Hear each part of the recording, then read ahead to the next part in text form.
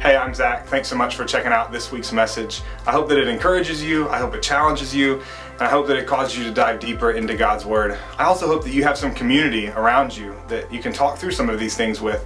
And if you don't, we'd love to invite you to be a part of our community here at Restore, whether that's coming to one of our Sunday gatherings or coming to one of our Restore groups. Either way, we would love to see you. You can get more information about that on our website at restoreaustin.org. And I hope you enjoyed this week's video.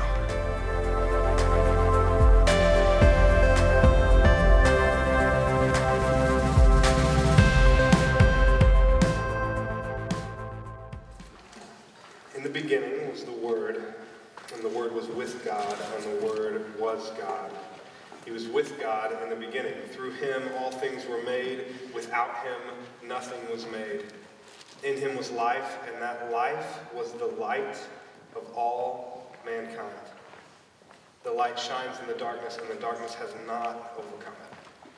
There was a man sent from God whose name was John. He came as a witness to testify concerning that light, so that through him all might believe. He himself was not the light. He came only as a witness to the light.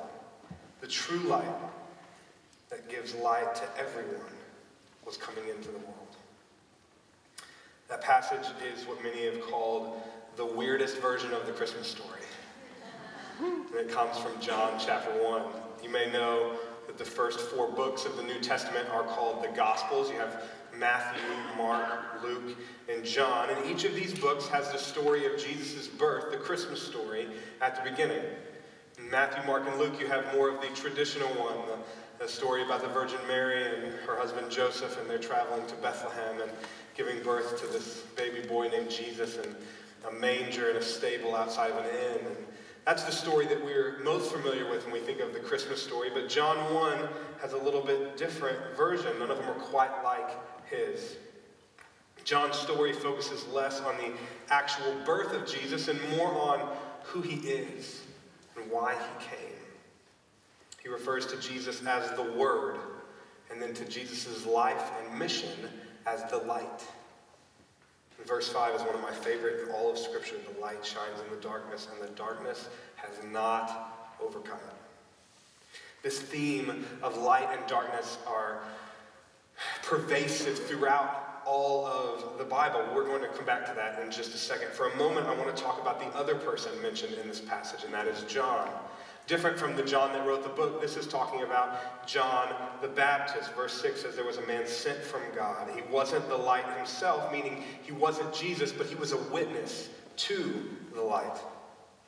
And we first meet John the Baptist in Matthew chapter 3. It says, in those days John the Baptist came, preaching in the wilderness of Judea and saying, repent, for the kingdom of heaven is near. The kingdom of heaven is near. And that was John's message as a witness to this light of Jesus. Repent, for the kingdom of heaven has come near. Does that sound familiar? Well, it might, because Jesus would say the exact same phrase just 1 chapter later. And by this time, John's ministry, this ministry of telling people about the light that was to come, has ended. He's been put in prison, and he would soon be killed for telling people about Jesus.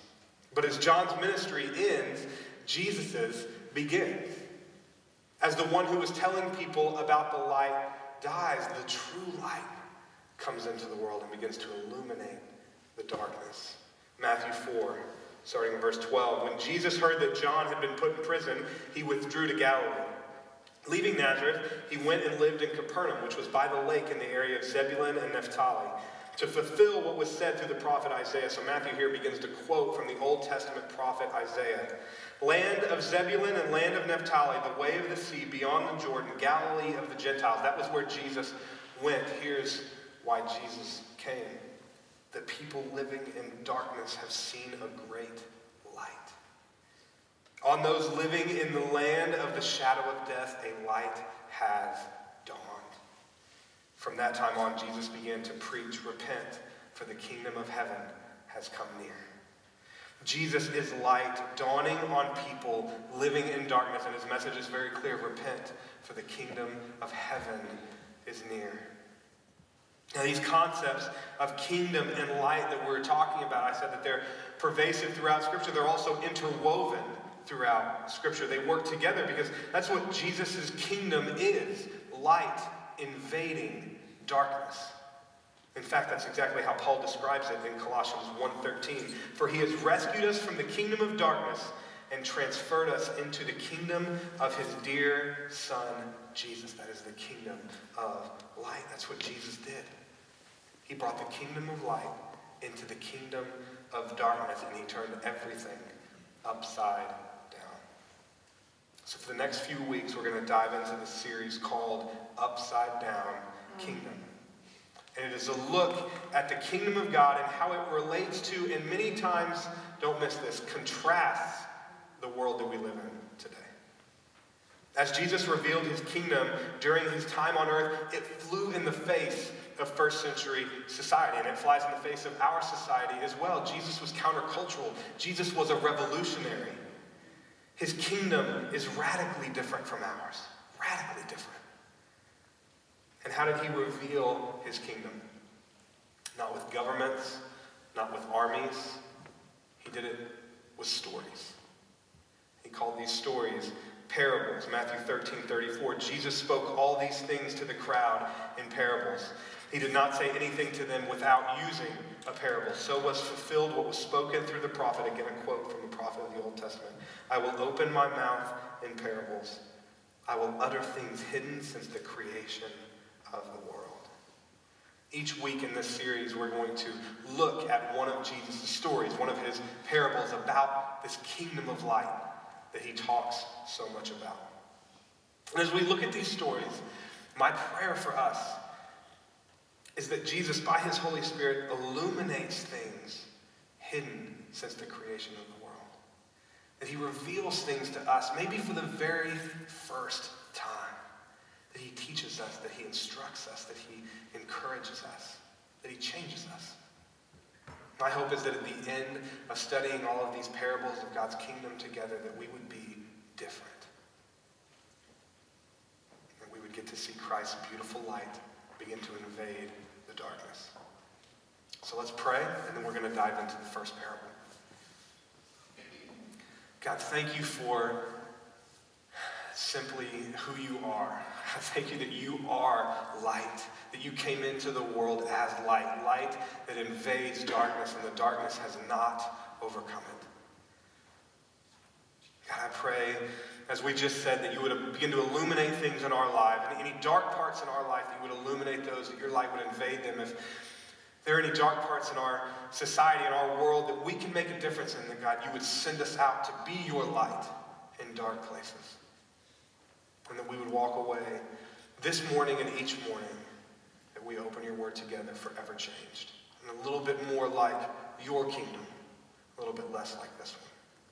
It's in Jesus' name we pray. Amen.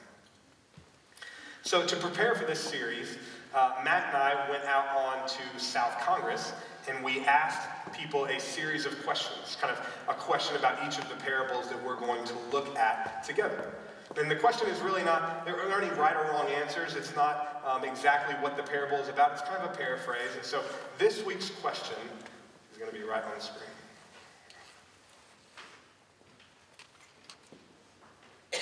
Here's the first question.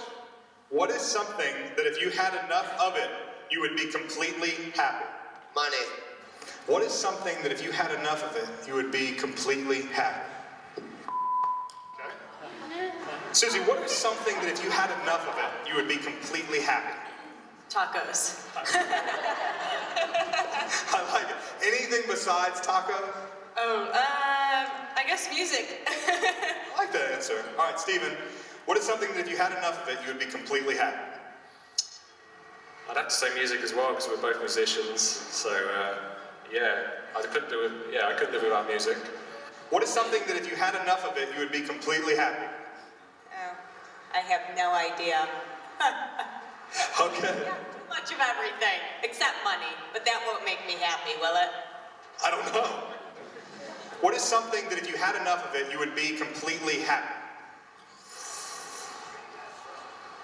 Friends. First one is, what is something that if you had enough of it, you would be completely happy? Inner peace. What is something that if you had enough of it, you would be completely happy? Love. Yeah. Beautiful. I'm sure that as you watched that, a few answers to that question popped into your head in your life too. Things like peace, money, time, friends, maybe even something we would have to bleep out. I don't know. But like I said, one of the things that we told each participant before we started the interview is that there are no right or wrong answers. And it was interesting because after I heard the answer to each question, I really kept finding myself thinking, yeah, that would be nice, you know? Like all the money in the world, all the friends in the world, and my mind would kind of carry out what that would end up looking like in my life. So if I had all the money in the world, I'd never have to stress again. I wouldn't have to work anymore.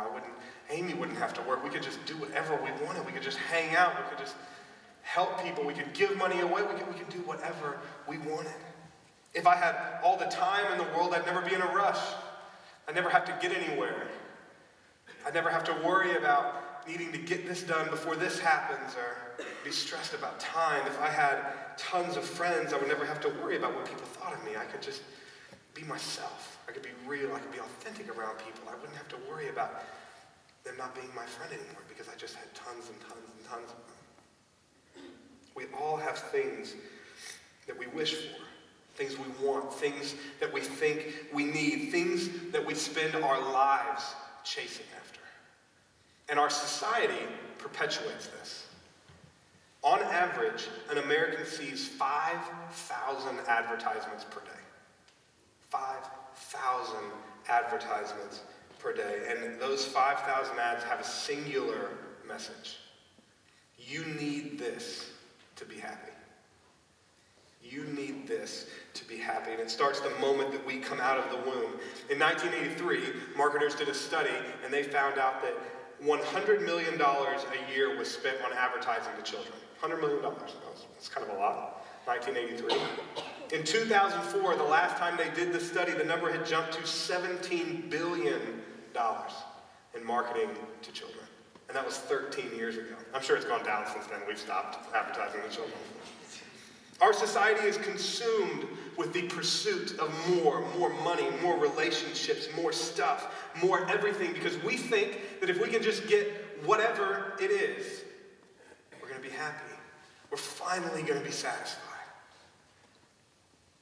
It's not just an issue in our society. It's been a problem for thousands of years. Think about it. It was Eve's problem, wasn't it? God made Eve and brought her alongside her husband Adam in this beautiful garden, perfection, paradise. She had everything that she could have ever wanted, except one thing.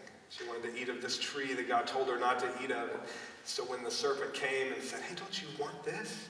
I know that you have everything else that you could ever want, but there's this one fruit that you can't try. Don't you want to try it?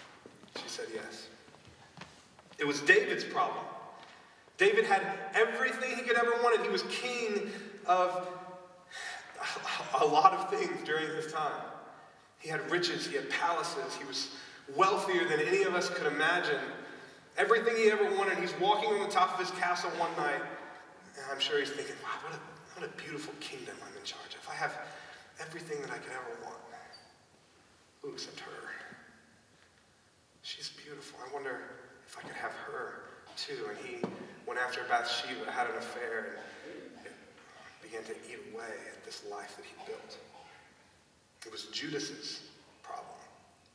Judas got to walk and talk with the Savior, with Jesus Christ, spent his entire ministry life with him, but then for 30 pieces of silver, he sold out one of his best friends and the Savior of the world.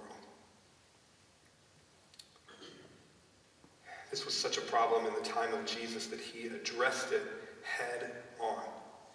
This morning, we're going to look at the parable of the rich fool found in Luke 12, starting in verse 13. It says, someone in the crowd said to him, teacher, tell my brother to divide the inheritance with me. Jesus replied, man, who appointed me a judge or arbiter between you? So verse 1 of this chapter tells us that Jesus, during this time, is in the middle of teaching thousands of people. And during this time he's teaching this, a guy stands up in the middle of this group and he says, I need help. You need to settle a dispute between me and my brother. He owes me money. Just like us, just like so many of us, this man thought if he could just get a little bit more money, he would be satisfied. But Jesus rebukes this way of thinking. Verse 15.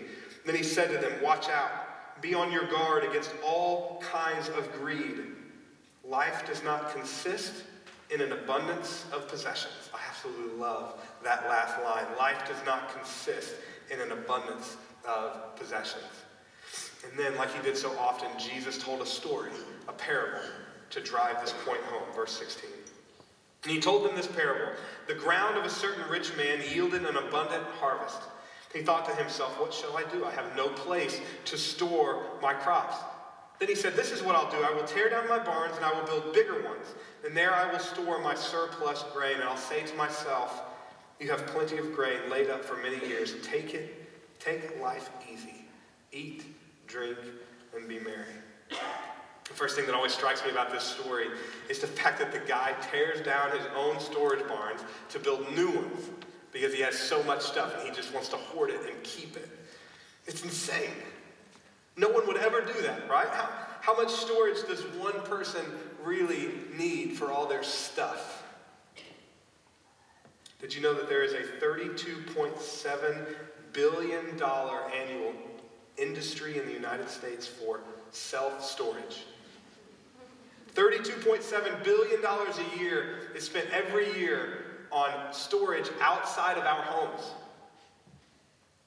And that's just for 2016. Over 2.65 billion square feet of our country is covered with storage units. The rich fool may have invented bigger storage units, but we perfected it.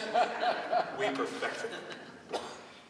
Why? Because we are absolutely obsessed with stuff. We're obsessed with more because every single one of the 5,000 advertisements we see each day tells us that whatever they are selling will make us happy and that we won't be satisfied until we get it. And we believe those lies. We do.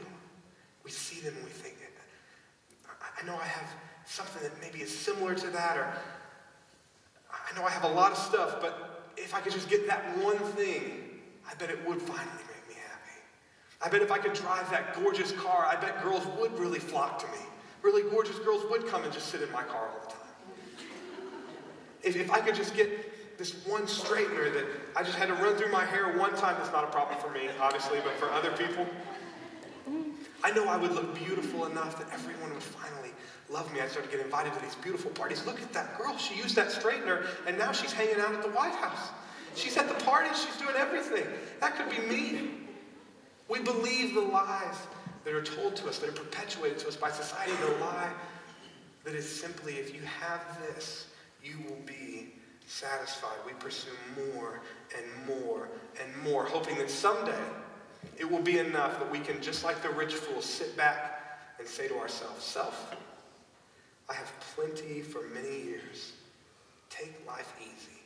Eat, drink, and be merry. But what happened to the rich fool? Look at verse 20. But God said to him, you fool, this very night your life will be demanded from you. Then who will get what you have prepared for yourself? The rich fool's whole life was in those storage barns.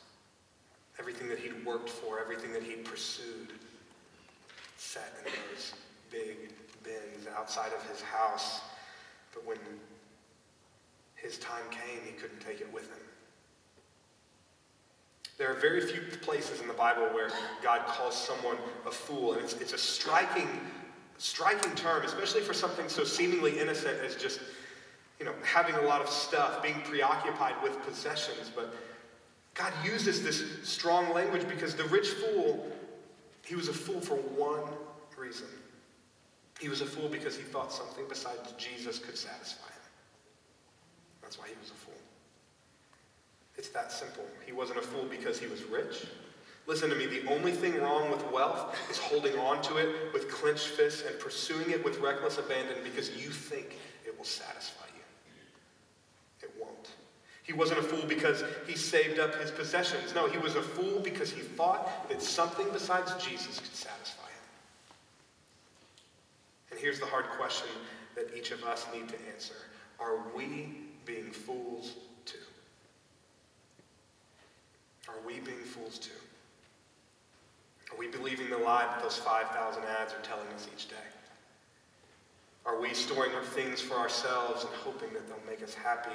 Are we trusting in something besides Jesus to satisfy us?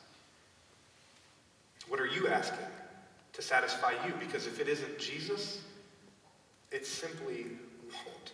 You will spend all of your time, you will spend your entire life chasing more and more and more until you come to the end. One of my favorite pastor and authors, James Montgomery Boyce, says this: everything you have must one day be left behind. It is yours now to use or abuse, but one day it will be taken from you and you will stand naked before him who is your maker. How will you stand in that day? I wept as I rewatched the interviews this week. I cried because I watched person after person who believed the lie that something besides Jesus would satisfy them. I cried because if their life was required of them that night, they would stand empty before God because they spent all of their lives pursuing something: money, relationships, music, peace, friends, something that they thought would satisfy them, only to find out on that day that their life was required of them, that it won't. It won't.